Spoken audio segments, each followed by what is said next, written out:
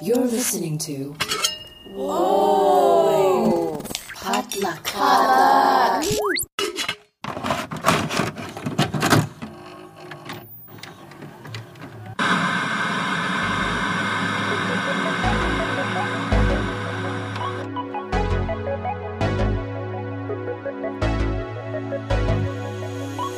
Welcome back to the Korean Drama Podcast.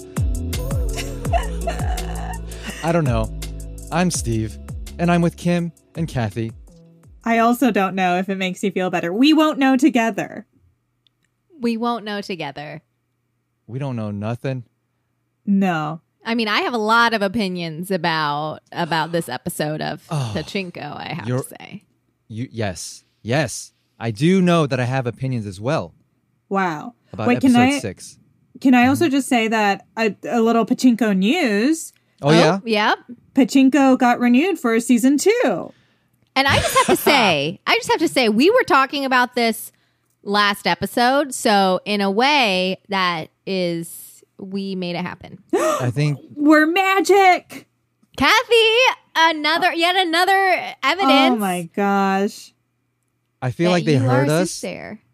and they're going to try to redo the dinner scenes with like the chopsticks and the mason jars. They're going to try to not do that again. Yeah, for season 2. The next season will just be everything exactly the same, but with our notes.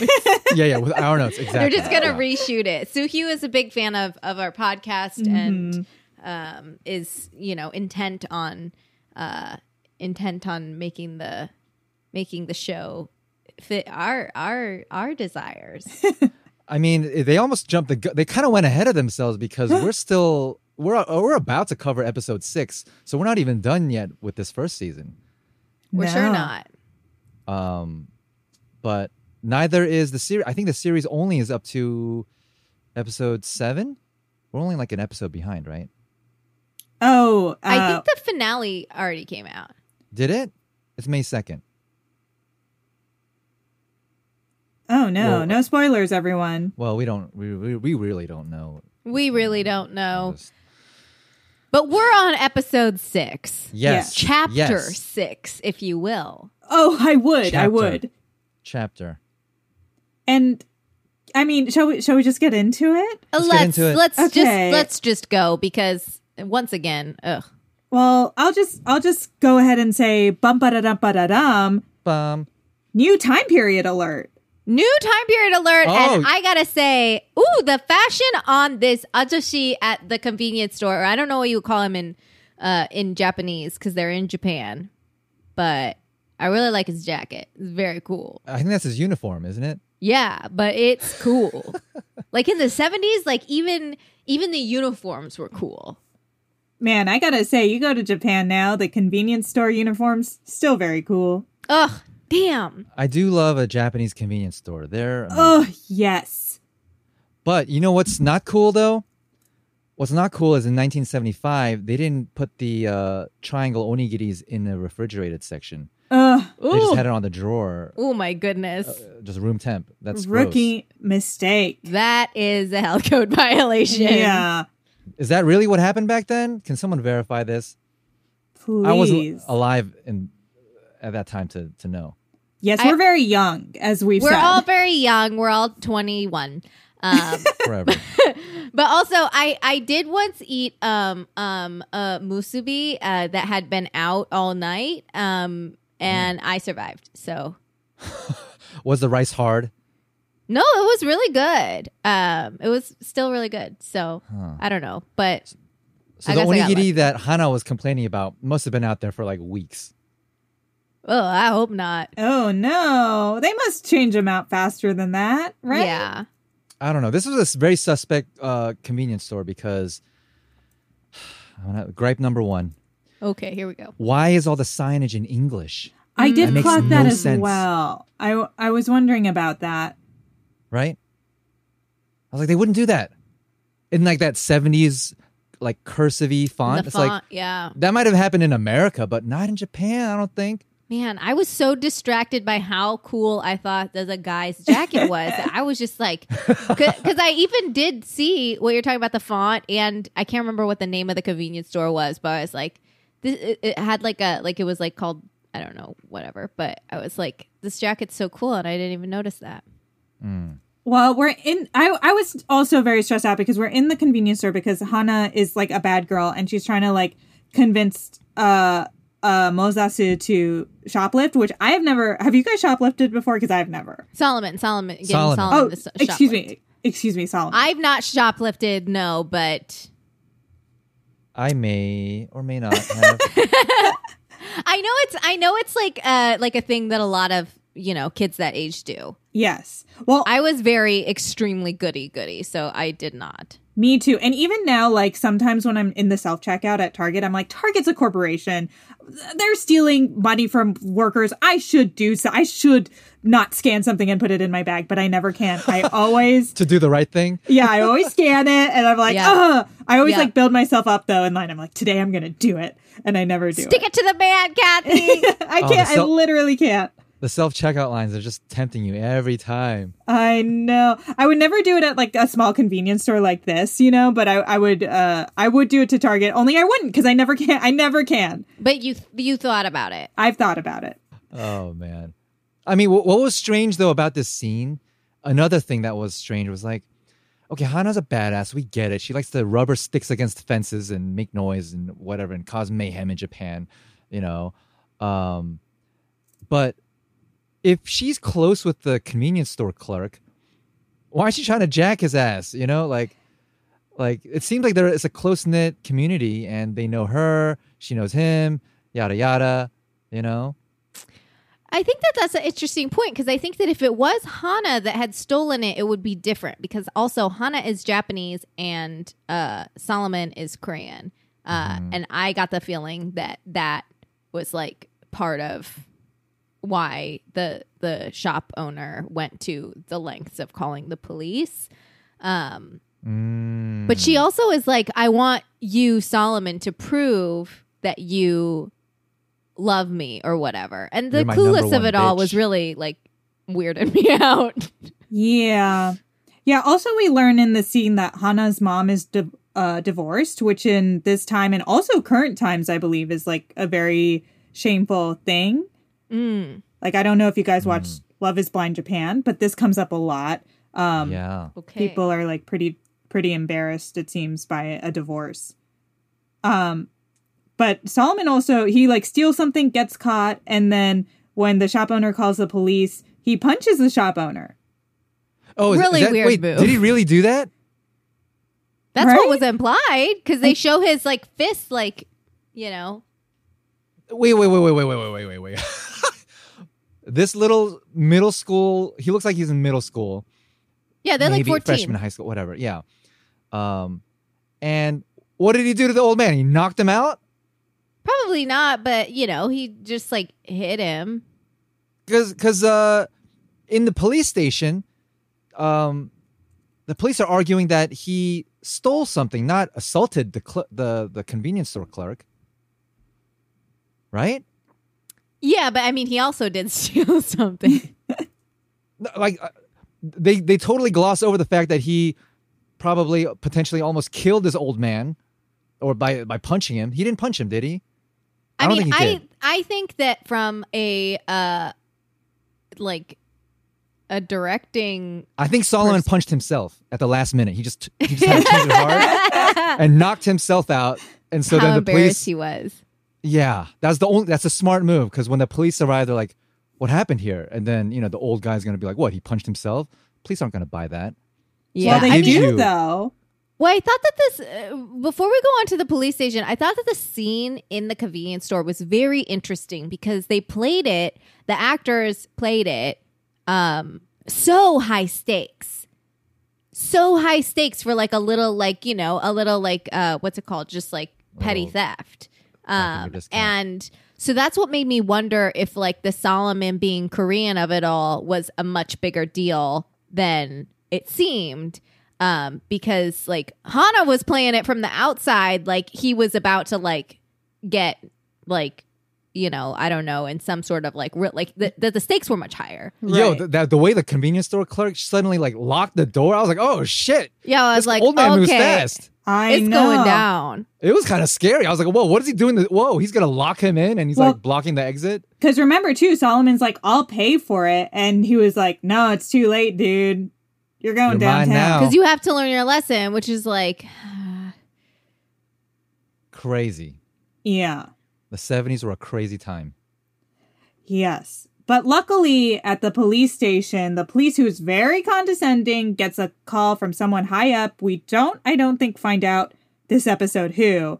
But we get a call that Solomon is to be released with Mozasu, who comes and picks him up, who looks very good without a mustache. Yeah. Okay, yes. We are on the same page. Oh, yeah. I was like, okay, looking good, Mozasu. Yeah.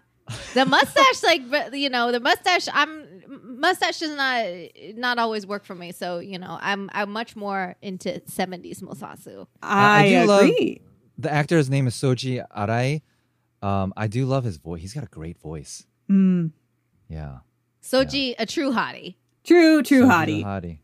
And also, I felt like in that scene, like where Mozasu is like, he's like saying like that he knows that it was Hana's fault, and Solomon's like, no, it was really my fault. It was like, parents can always tell when you're trying to like cover for somebody else, but he's just like, okay, I'm gonna drop it. Like Mozasu's like, I'm gonna drop this. Is like, obviously he's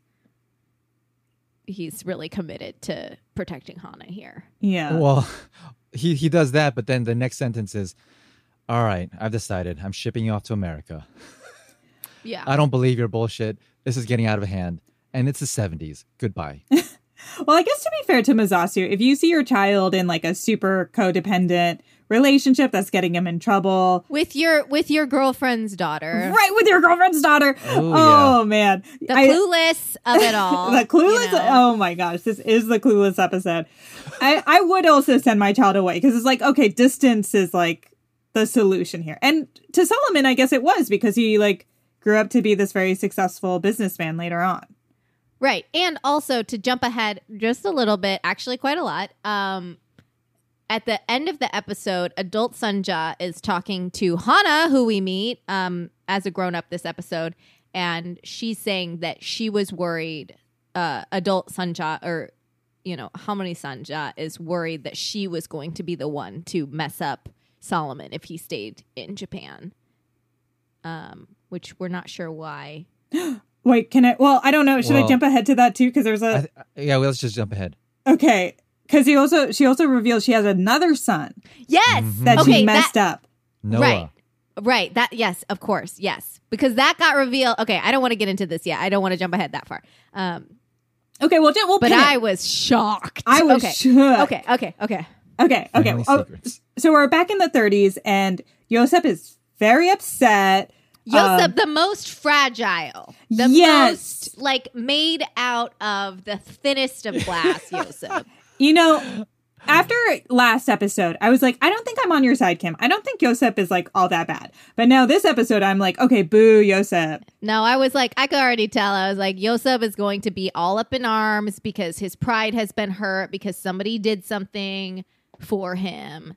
Yosef gets the award for the Crystal Glass Award, the thinnest crystal glass award. The thinnest. Yes. Like, he is made out of the stuff that they make like movie glass out of, when you're watching like an action movie and they like fall through a window, like glass. Like it's actually just sugar cane. It just shatters into millions of pieces. Made to millions be of broken. Little snowflakes.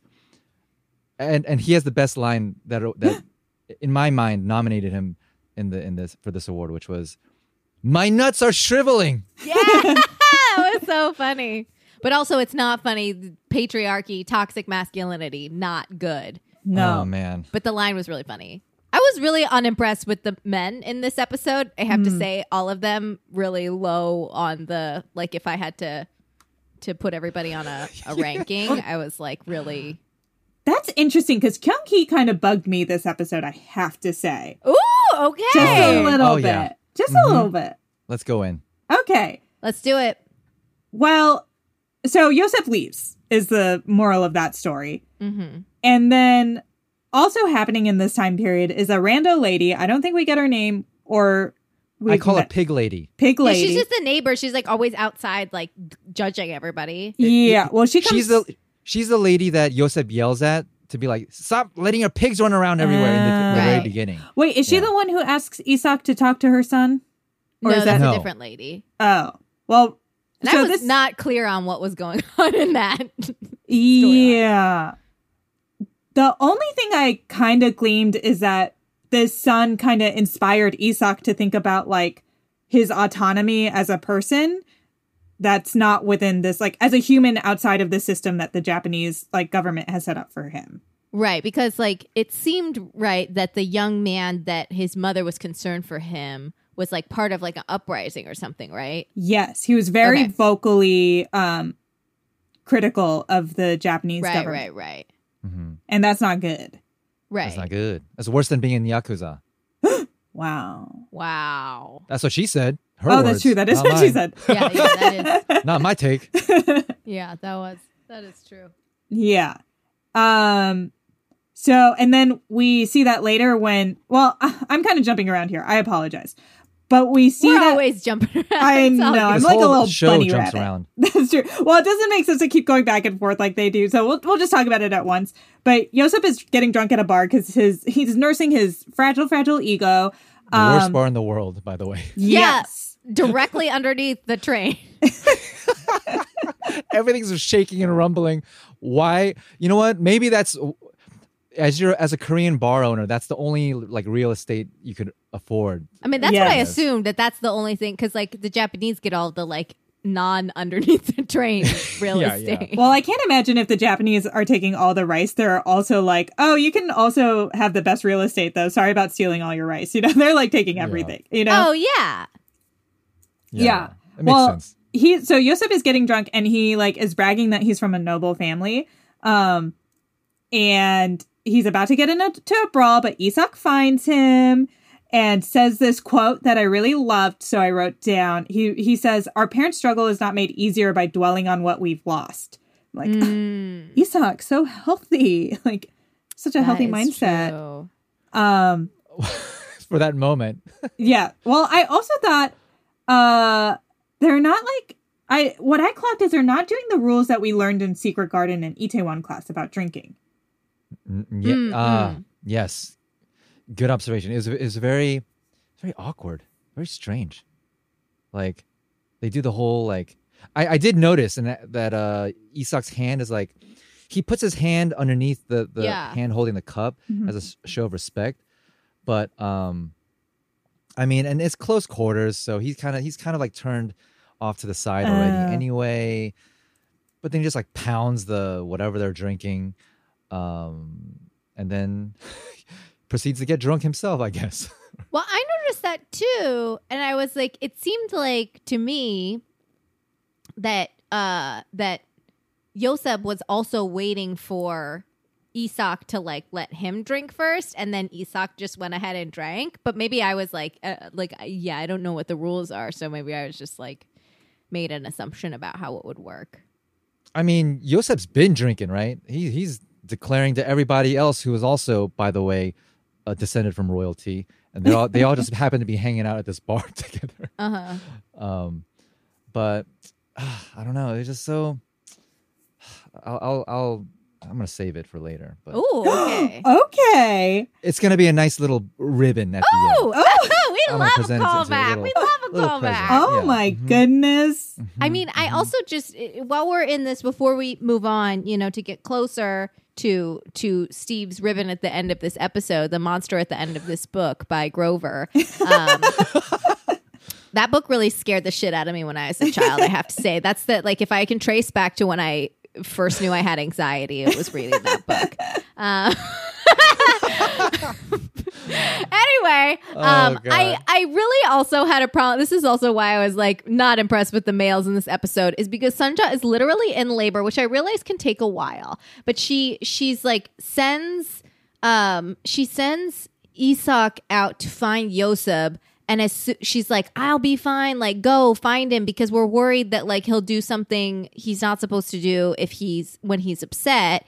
And then like as soon as he leaves, she is just she lets it all out, you know? And I just like really felt so terrible for her in this moment, having to protect the fragility of the masculinity of the men in this story. And like, and you know, it's not necessarily directly about Isak, but like just like having to hold in how much pain you're in while you are literally in labor and you have to send your husband away because you're worried about like how somebody else is behaving is like, my heart really just broke for her. And it was another one of those moments for me where it's like, you see Sunja being, as Isak says later in the episode, like just being this person that's like, she is so much bigger than she seems. Yeah.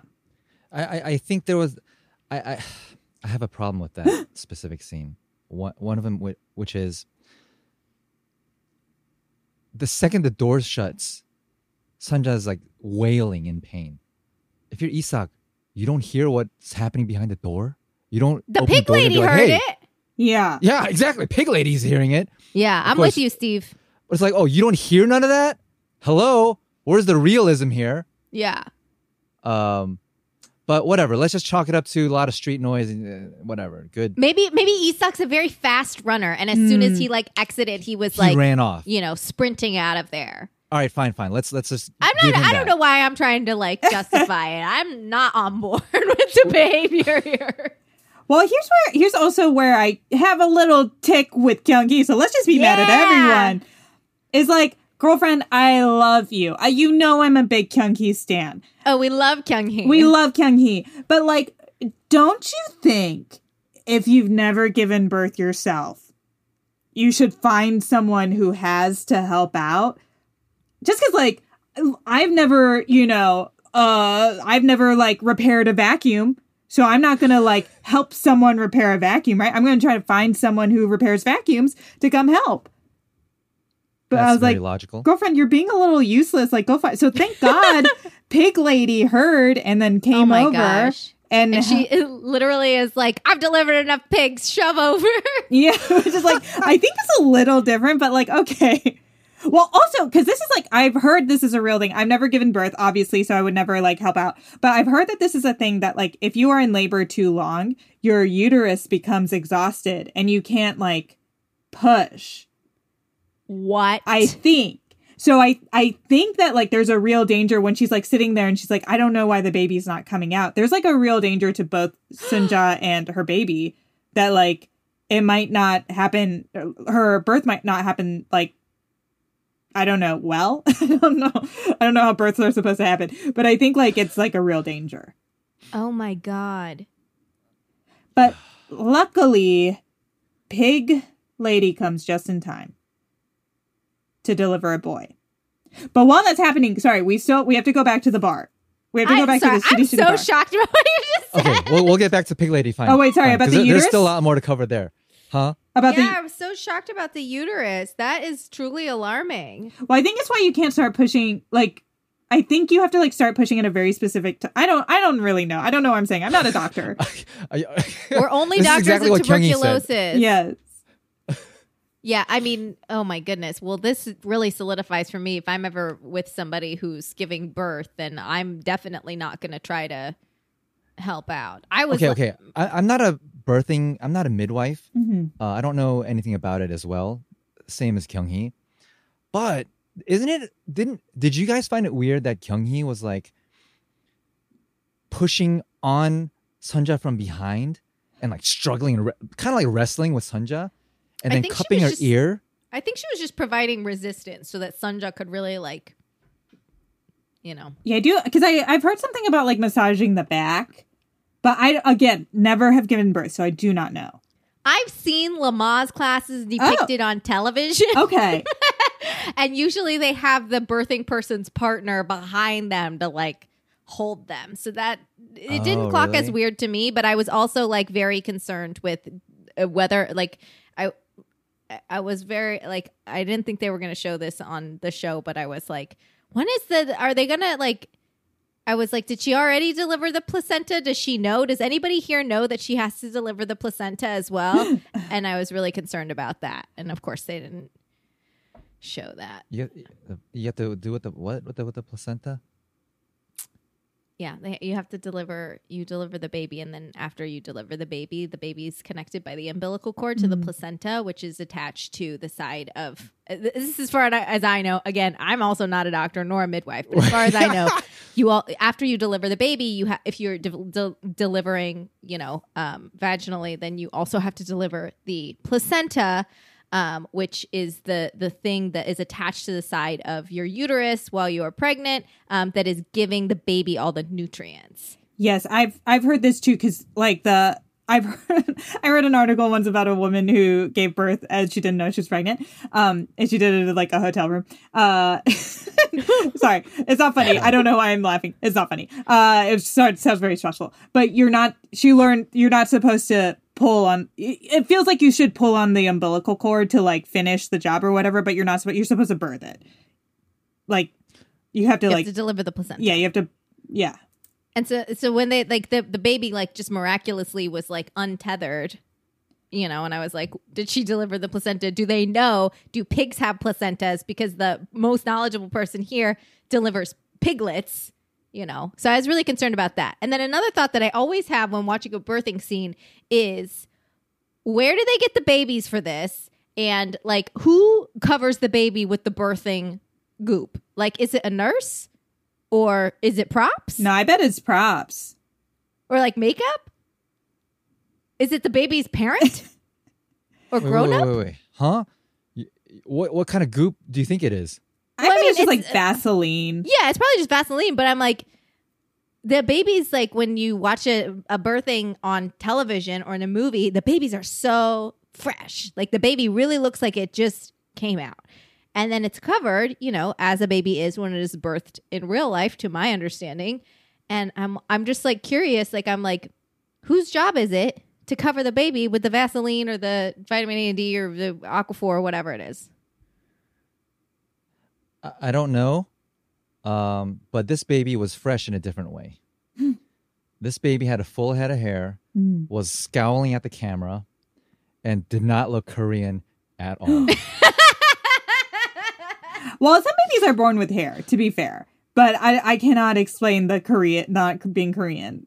They should be Korean. I've seen Korean babies. They don't look like that. I did notice that the baby looked very like, what the fuck is going on here? And I appreciated that realness, because you've just been born. The baby was like, what is that giant thing, that camera in my face? Get it away. And like, why am I covered in Vaseline? Yeah. But you guys don't know nothing about birthing. That's all. No. We don't. We really don't. We don't know anything about birthing. You know what I do know about, though? What? Is bars under train stations. Your specialty. Yes. Because in this bar, there's like they're getting like, doing like another patriotic song like they did on the cruise ship. It's not a cruise ship, So the awkward. ship. Yeah. But then the police come in. And at the house, the boarding house, like at the beginning. Oh, yes. Yes. Yeah. Drunk men singing patriotic songs. That's what the show is really about.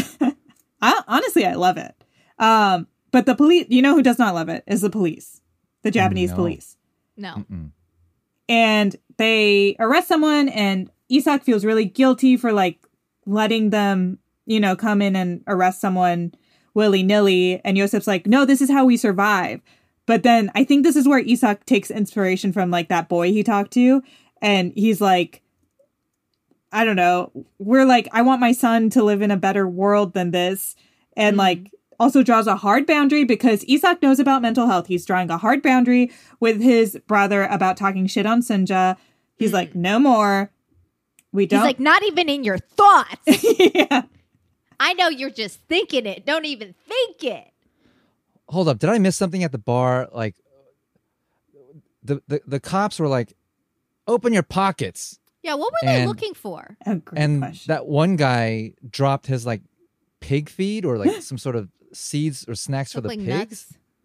Yeah, they look like some sort of like Hazelnuts nuts or something. And they took him away. I don't even understand why that needed to, what was going on there.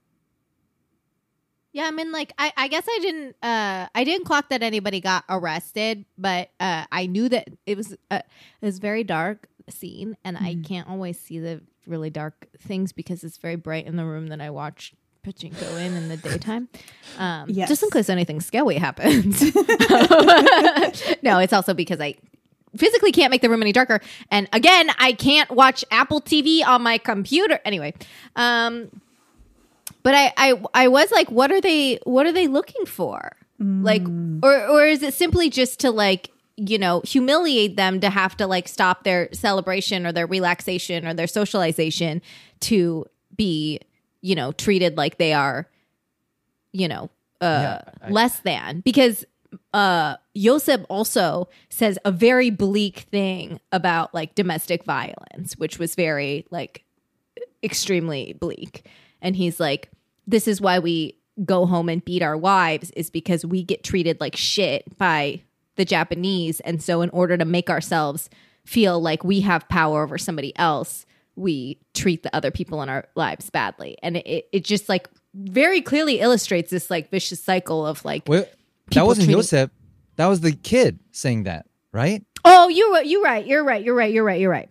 Which I'm like, does this kid have a wife? Like, or is he just kind of like metaphorically speaking on behalf of this like domestic violence problem that he sees around him? He probably just like, it seems like it's like very pervasive. Yeah.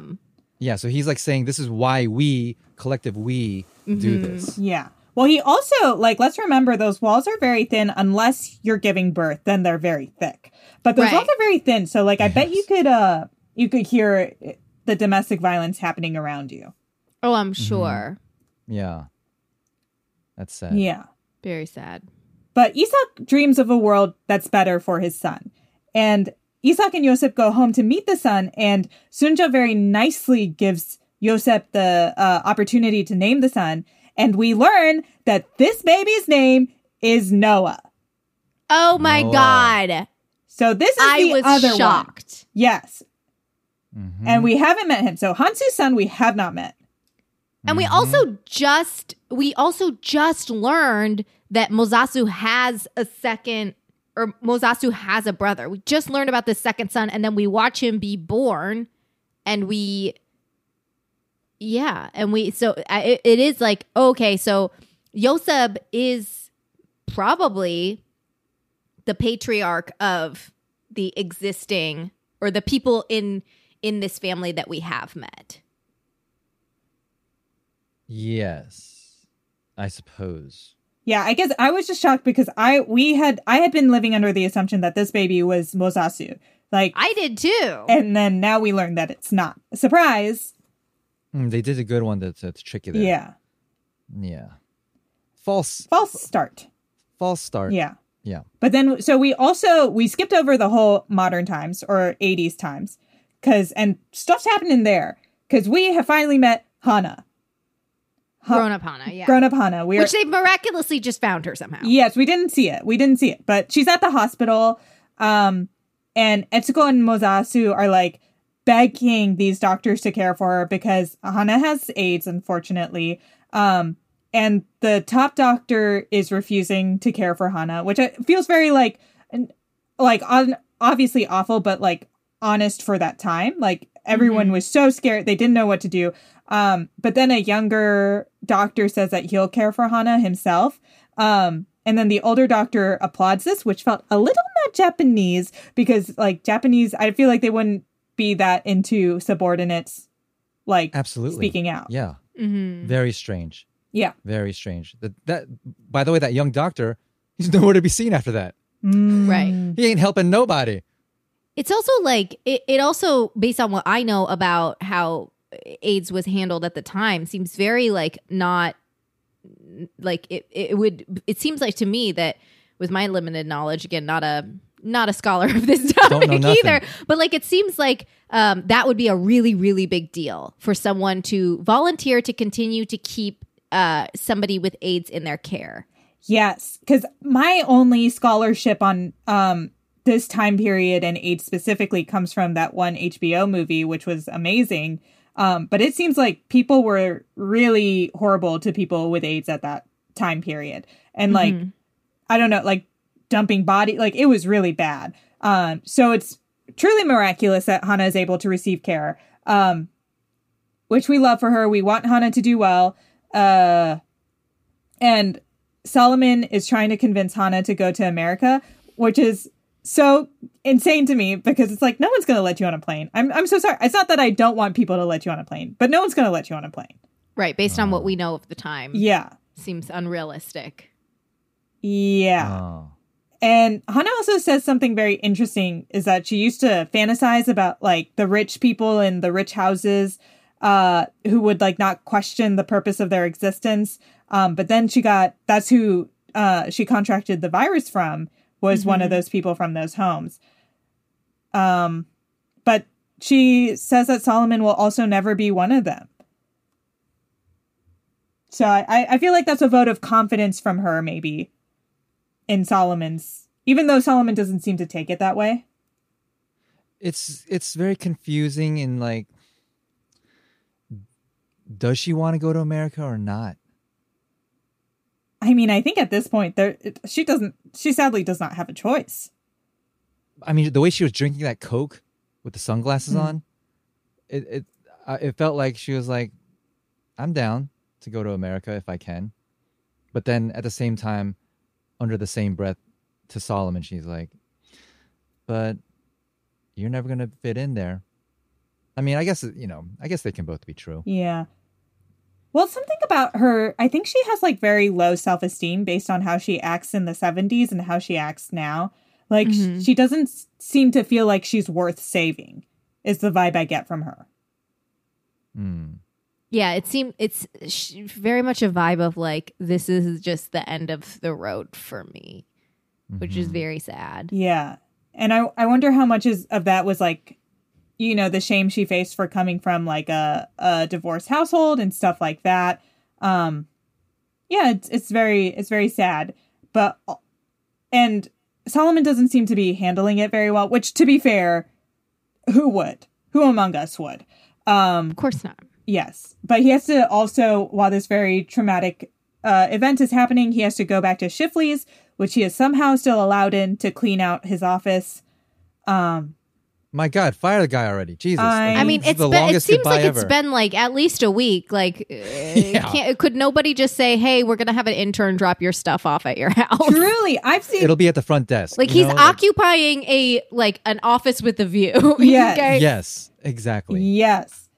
Very strange. And he's very upset, understandably, and he throws all his stuff into a fountain. And who should approach him after that but Mamoru Yoshi? Some guy we've never met before.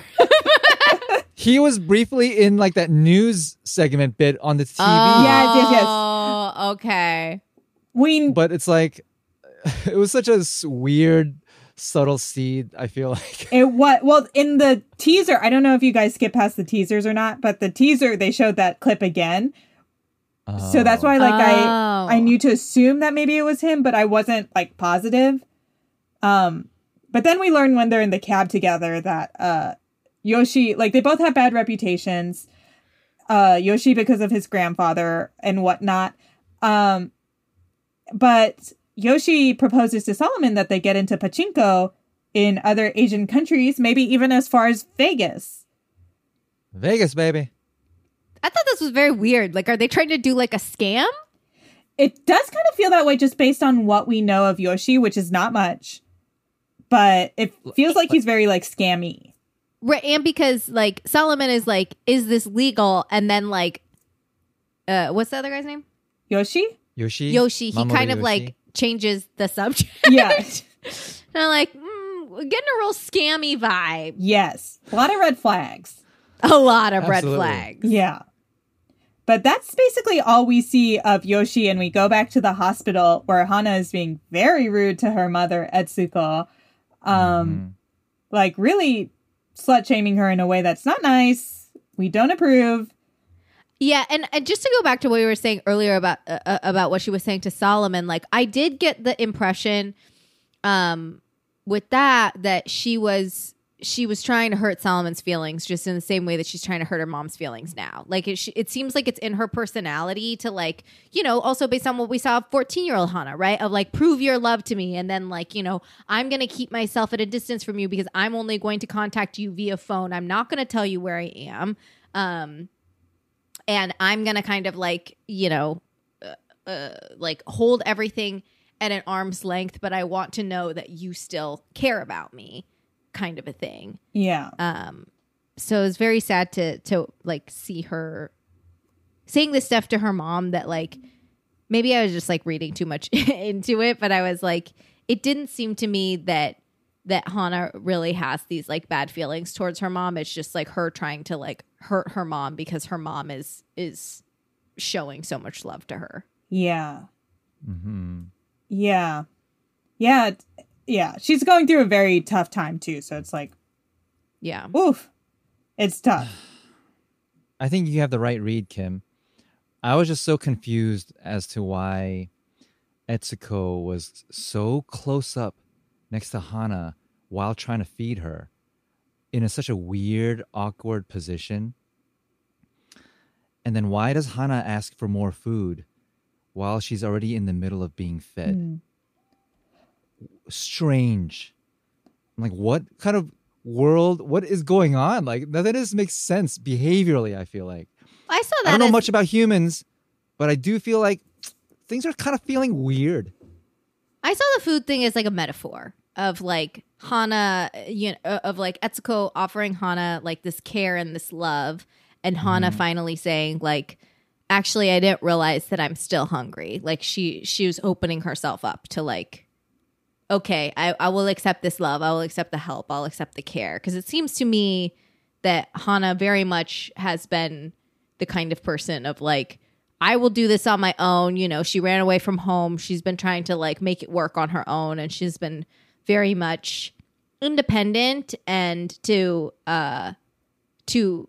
accept that love and that help. And the soup, you know, literally and figuratively felt like a very big moment for their relationship. But maybe I'm just reading too much into it. No, that I feels think you right. have the right read on it. Yeah. I'm just so thrown off by not just the weird body position that Etsuko is having next to Hana and all like cramped, but you don't have to sit there like that. Everyone, like even that boy and Isak walking through the... I'm like, does this boy really want to talk to Isak or not? He seems to be very open about talking to him, but his behavior doesn't show me that. It's like, it feels like everything, it feels like things are being planted in place and dropped right in front of us. Oh, Solomon's dumping stuff into the fountain. Who shows up? Boom. Mamoru Yoshi. Like, it's just like, people just keep popping up in a way that feels very strange to me. A little manufactured. Yeah. It's like, what? And then it's like, sometimes I feel like there's like these lines that are very like these grand monologues about whatever it may be, but I'm like, this is like out of the blue. Feels like it's just kind of like almost like a little like scene study to me, you know. I don't know. Am I being a harsh Asian towards my own kind? No, I mean, I feel like you're allowed to have whatever opinion you have on whatever show, regardless of, you know, where you come from and how you relate to the show. Thanks, Kathy. You're welcome. I just feel like things just keep popping up. I'm like, Yeah. What now? What now? Now? Yeah, I don't know. I mean, I think that you as the viewer, it's important what you as the viewer think, because, you know, that's what TV is. TV is made to be viewed. So if you're viewing it and you're like, this feels like very abrupt and strange, seems legit to me. This episode especially, a lot of abrupt, strange things. Just that the police are going to show up at the bar. I thought that it's because they're searching for like an underground resistance movement, because that was what was happening at that time. Like that kid, I thought was going to be a tie-in or a lead-in to, like, he's part of this resistance freedom fighter movement, you know, which is why the mom would be like, it's worse than being in the Yakuza. He's in this like hopeless, like idealistic resistance group that's going to fight Japan on Japan's soil. There's no way you're going to win there. And like, they're going to find some sort of like, I don't know, Death Star plans in someone's coat pocket. But no, nothing was found. It was just a bunch of pig feed, which I guess is part of the point too. It's like these people have nothing and they're still being harassed. Right. I think it is for the like humiliation factor of it all. Just to be like, hey, we have control over you and we can come in here and tell you that we're going to look through your stuff, even though like maybe they aren't actually looking for anything. Because you're right. Like, what are they going to have? Like a pamphlet of, the plans, resistance. Like, no, like nobody's going to have that. But we do know. And probably a lot of these people can't read and write. That's true. Exactly. That's true. Well, we do know, though, that the strike happens later. So maybe this boy that Isak talks to will have some sort of, like, handling in that. Because that's, like, a huge... Like, because you can't... I mean, I don't know. In a resistance movement, right, it's hard to take on, like, the whole entity itself. But I think it's very reasonable to be like, well, let's start with, like, workers' rights. And let's strike for that first. Although we know now that went bad. Right. It didn't work out the way we wanted it to. But yeah, I mean, and that's kind of like with all of that is where we leave Hana. I mean, Sunja comes to visit, but we kind of talked about that and their little miscommunication moment. Yeah, and then Solomon. Am I jumping ahead? Solomon talks to Sunja too. Yes. Yeah, and I feel like he's so rude to his grandmother. I was like, you need to check yourself, Solomon Bick. Yes. Okay. This is not okay. Not for how many who were watching in real time have to give birth to your uncle and etc. This is not. You need to just take a lap, Solomon. Yes. Well, what was the whole rain dance for then? I thought he had this epiphany of what it means to be a human being. Right. Of like, oh, I made the right choice because I realized that people are more important than my job. Like people's actual lives are more important than me succeeding in corporate America or in corporate, the global corporation. So, I was confused by that too. I'm like, what are you blaming grandma for? Right. But then Sunja has like an interesting perspective to bring too, because she talks about the deal that she had where she could like have unbelievable riches, but it like matters. She rejected it because it matters how you came upon the success as much as the success itself. Yep. Which is interesting because this is the second episode in a row we end with none other than Hansu. Oh my God. I have had it. I've had it with Hansu. I've absolutely had it. Well, Hansu in his little Japanese style vacation home, aka his real home, I suppose, in his little Japanese like it's not a kimono, yukata. He's wearing a yukata. Well, he's wearing hakama pants too, I think. Hakama, yeah. Just like living the life. I guess. Is he though? No, he's truly what a piece of shit. He my God. Because he tells his wife, like, I have a son now, so you're relieved of your conjugal duties. And like, yes. I was like, what Thank you for your service. is wrong with you? Oh my Honorable God. discharge. Honorable discharge. Oh God. Honorable discharge out of this marriage because...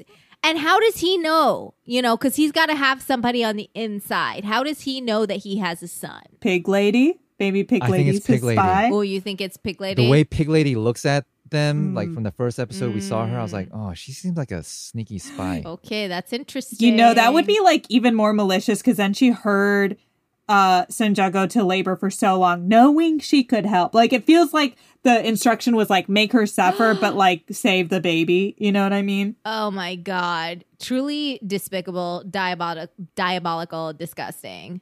Yeah.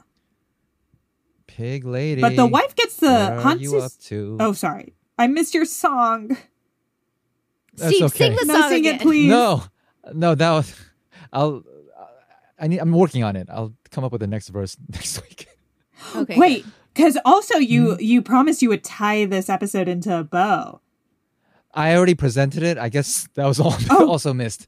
It's fine. I'll work on it next time.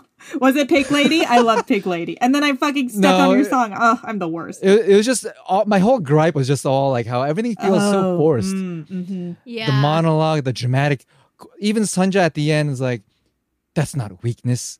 when Solomon's blaming her for making him weak, I'm like, no Korean grandma would put up with your little shit. You just get smacked or like not respond or whatever, like or glare at you. Sunja doesn't owe you an explanation for nothing. Especially now when we're seeing what she's going through, and with Hansu, the like truly worst person in the entire world, truly horrible, truly terrible man. And I also hated that he like appropriates Sunja's amazing quote to him, where she's like, he, referring to Isak, is doing what you failed to do. Right. Oh, yeah. And then he switches around some of the words. He's like, oh, damn, that hurt me. Ow, ow. But, okay, let me actually just turn it around and use that on my wife. I was like, no, Hansu, you're a plagiarizer and a cheater and just an overall terrible person. Also, it's not the same situation. Lying about your relationship to an underage person and not bearing the gender of the child that you want are two different things. One you have control over, Hansu. One you do not, in most cases. Yeah, and it's also like that's not. You should be happy that your children are alive and healthy. I bet Hansu has a little black book of all these like quotes that have wounded him, and he's like, I'm going to use this later on the fishmongers and the boat person and everybody. It just was very funny to me because it just like, to me, I read it as, oh, he was so hurt by that he was like, I'm going to turn it around and hurt somebody else with it. And the wife was like, no, because I got you, because I think your son will not like you, which is what she implies, not what she says. Right. Yeah, she does come back and defend herself as well. She does basically say that. She's like, what do you think your son's going to think about you? And I was like, I hope that he knows that you suck. Yeah. Because you do suck. Well, now I wonder, though, because we know that we haven't met Noah yet. Right.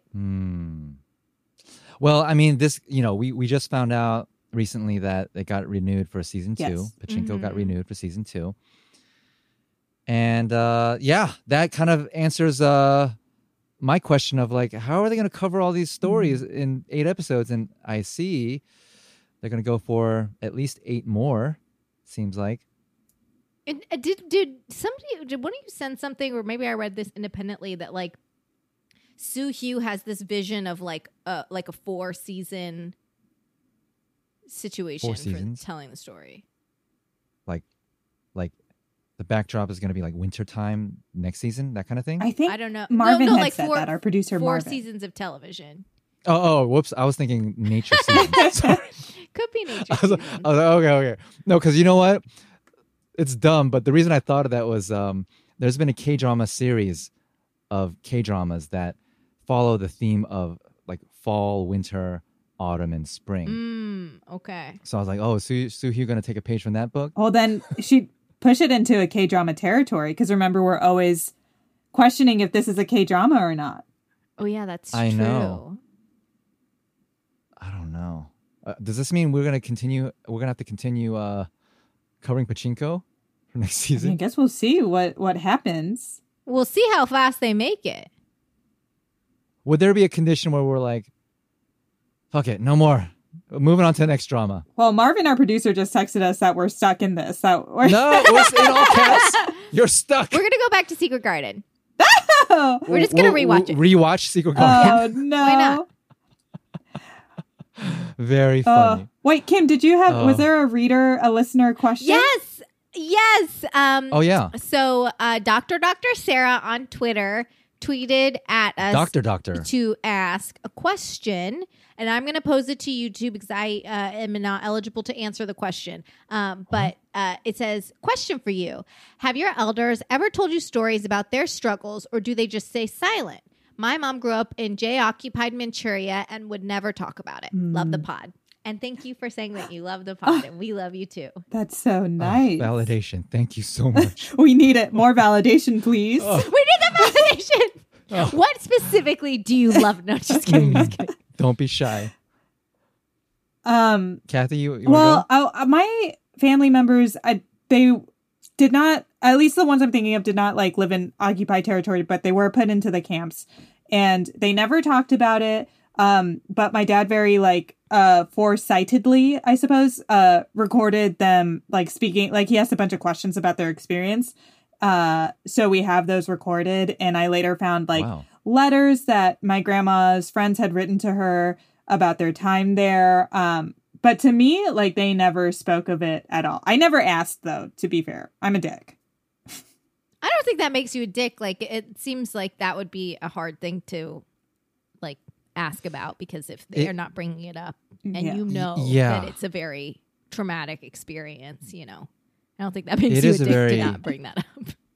It is a very awkward thing. Like when I got a little bit older and I evolved from being a little shit kid, I was like thinking, oh my God, like my grandparents, they're old, they're going to die soon. I should get their stories on a podcast.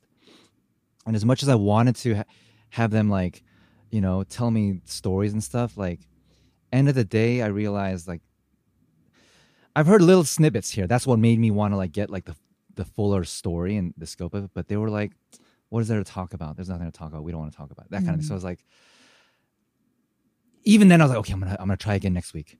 But you know, it was just kind of like I would hear little snippets here and there, little teasers, little glimpses, little vignettes, but never like the full account of like, you know, whatever they went through. So I would hear, yeah, like it's very strange, especially for that generation to be so open to reopen those wounds and stuff like that, right? My grandpa on my mom's side, he grew up in Manchuria, and it's like the details are always kind of like vague, and I'm like, why were you up there? And I can only kind of start to try to connect little dots where it's like, oh, a lot of Koreans went up there, either due to somehow the Japanese occupation pushing people to do labor up there and stuff like that, or it's not always that case. Maybe some Koreans thought that there was like some sort of money-making opportunities that they could provide for their family up there, yada yada.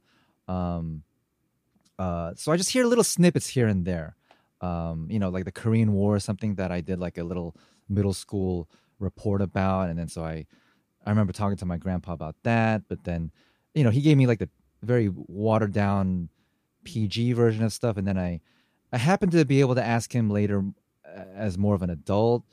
But yeah, like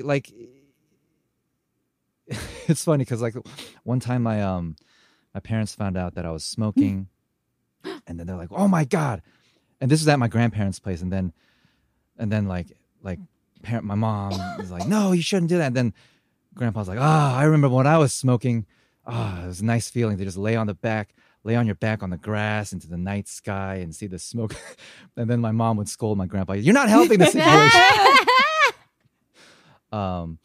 But yeah, I have little snippets here and there, never the full scope of the things that I would ask today. Yeah. You know, like I would ask much more detailed questions if they were around and I was able to ask them and they were open and willing to do that. At a certain point, it just felt very like unfair to try to pry too much, you know?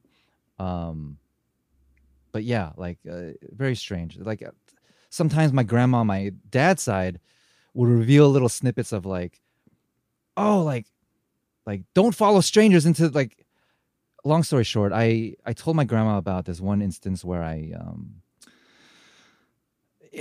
in Korea, when you're walking along the street, sometimes some random people will approach you and be like, "Hey, you have like a mysterious aura about you, or you have a great vibe or aura about you. Do you want to hear more?" And I'm like, "Validation?" Yes. Yes. So I'm like, "Okay, I'll go with you." And I'll save the full details for another time. But I told my grandma about that, and she's like, "No, don't follow them. They're communists. This is how like your great uncle got like kidnapped and beat up because he refused to join them." Oh. I'm like, "What? Who?" So, yeah, like it would just, I never got the full details, but only little snippets here and there is my long answer to that question. That's really interesting, because I mean, so I feel like that's true for certain things in my life as well. Even though, you know, I don't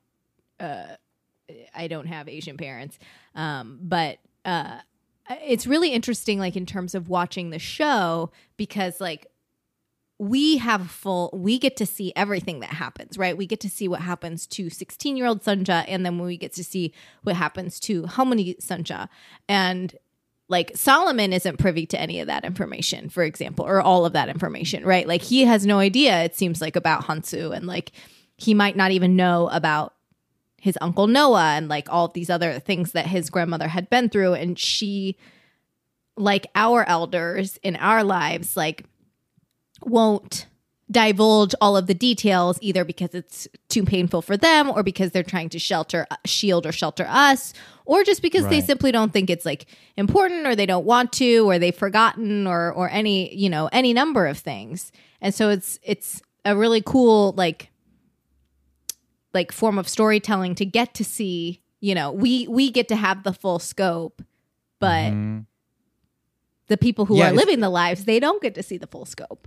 Yeah, it's because of these movies and stuff that revisit those historical things that I start to like ask or have more questions that I want to ask them. It's like, oh, like this is a thing I didn't know about, you know, like, oh, Koreans were in Germany, like to coal mine. What? Why? Like, you know, but yeah. Good question. Yeah, thank you Great for that question.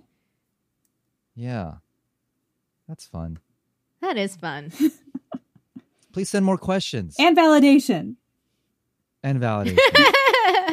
We'll take the validation. We might not be able to answer all your questions to satisfaction.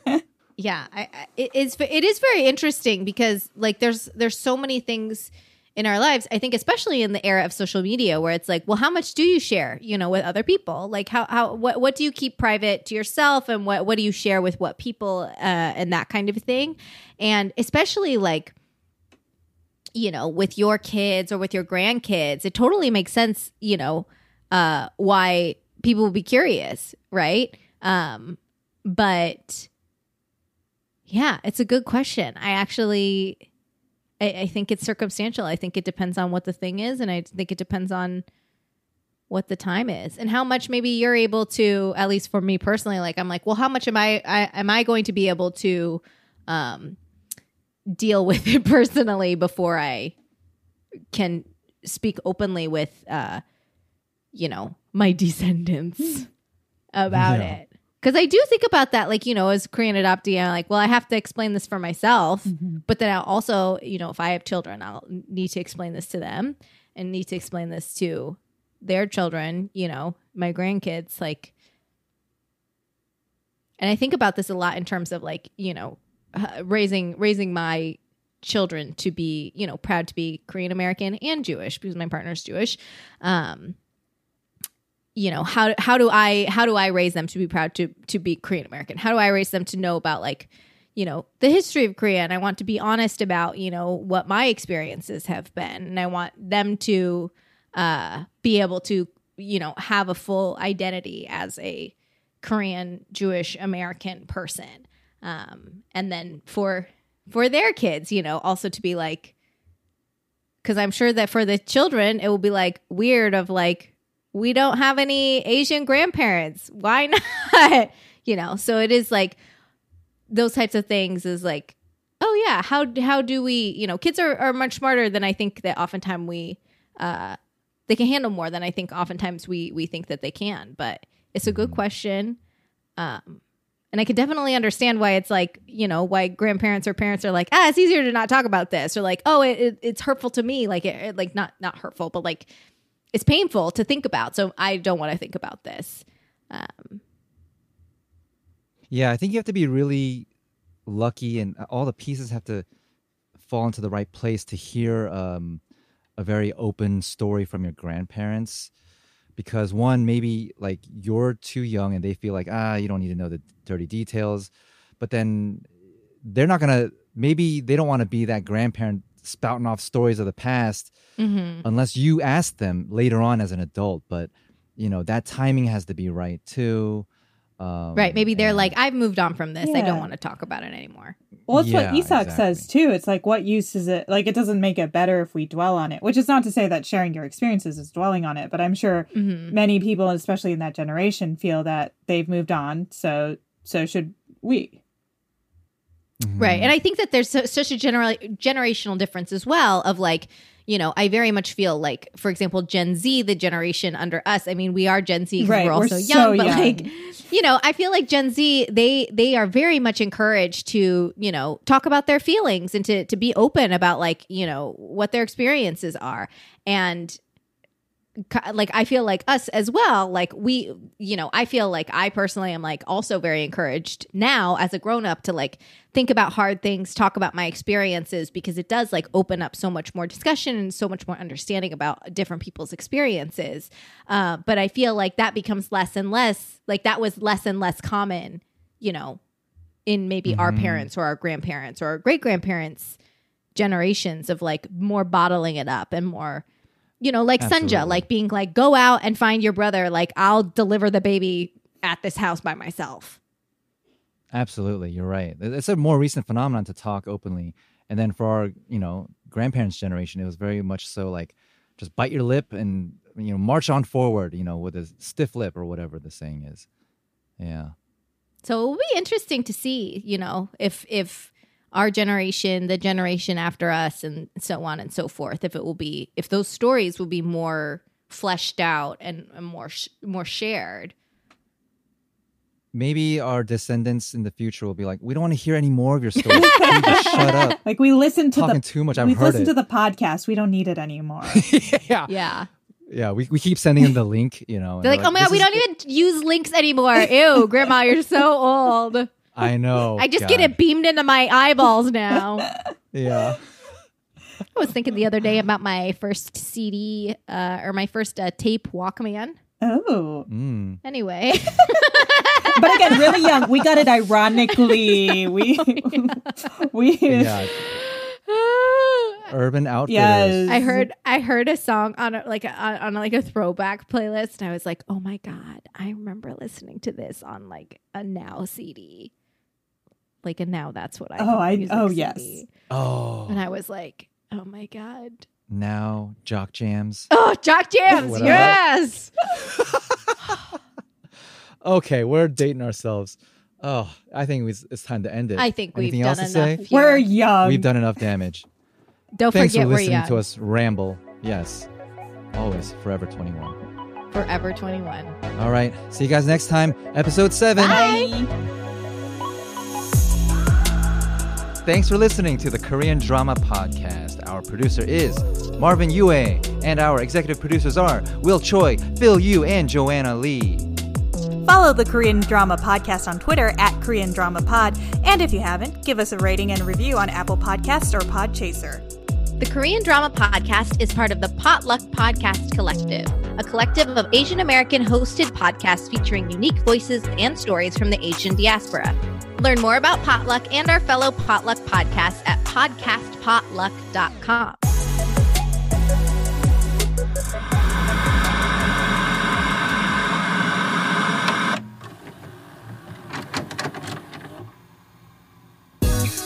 Life gets a little crazy sometimes. Sometimes it's confusing, sometimes it's funny, sometimes it's beautiful, and sometimes it can just piss us off. Enter First of All Podcast. It's a safe space for real conversations about the things that we all struggle with, celebrate, contemplate, and work through in our daily lives. I'm your host, Mindy Chang. I'm an actor, filmmaker, and entrepreneur with a colorful background, a full life, and brilliant friends who I love to unpack life with to share with all of you. They are everyday people like you and me, ranging from award-winning artists, cultural icons, powerful CEOs, my hilarious childhood friends, and even my mom. Tune in for honest conversations on mental health, dating, sex, family, career, culture, and everything in between. Listen to First of All wherever you find podcasts, part of the Potluck Podcast Collective.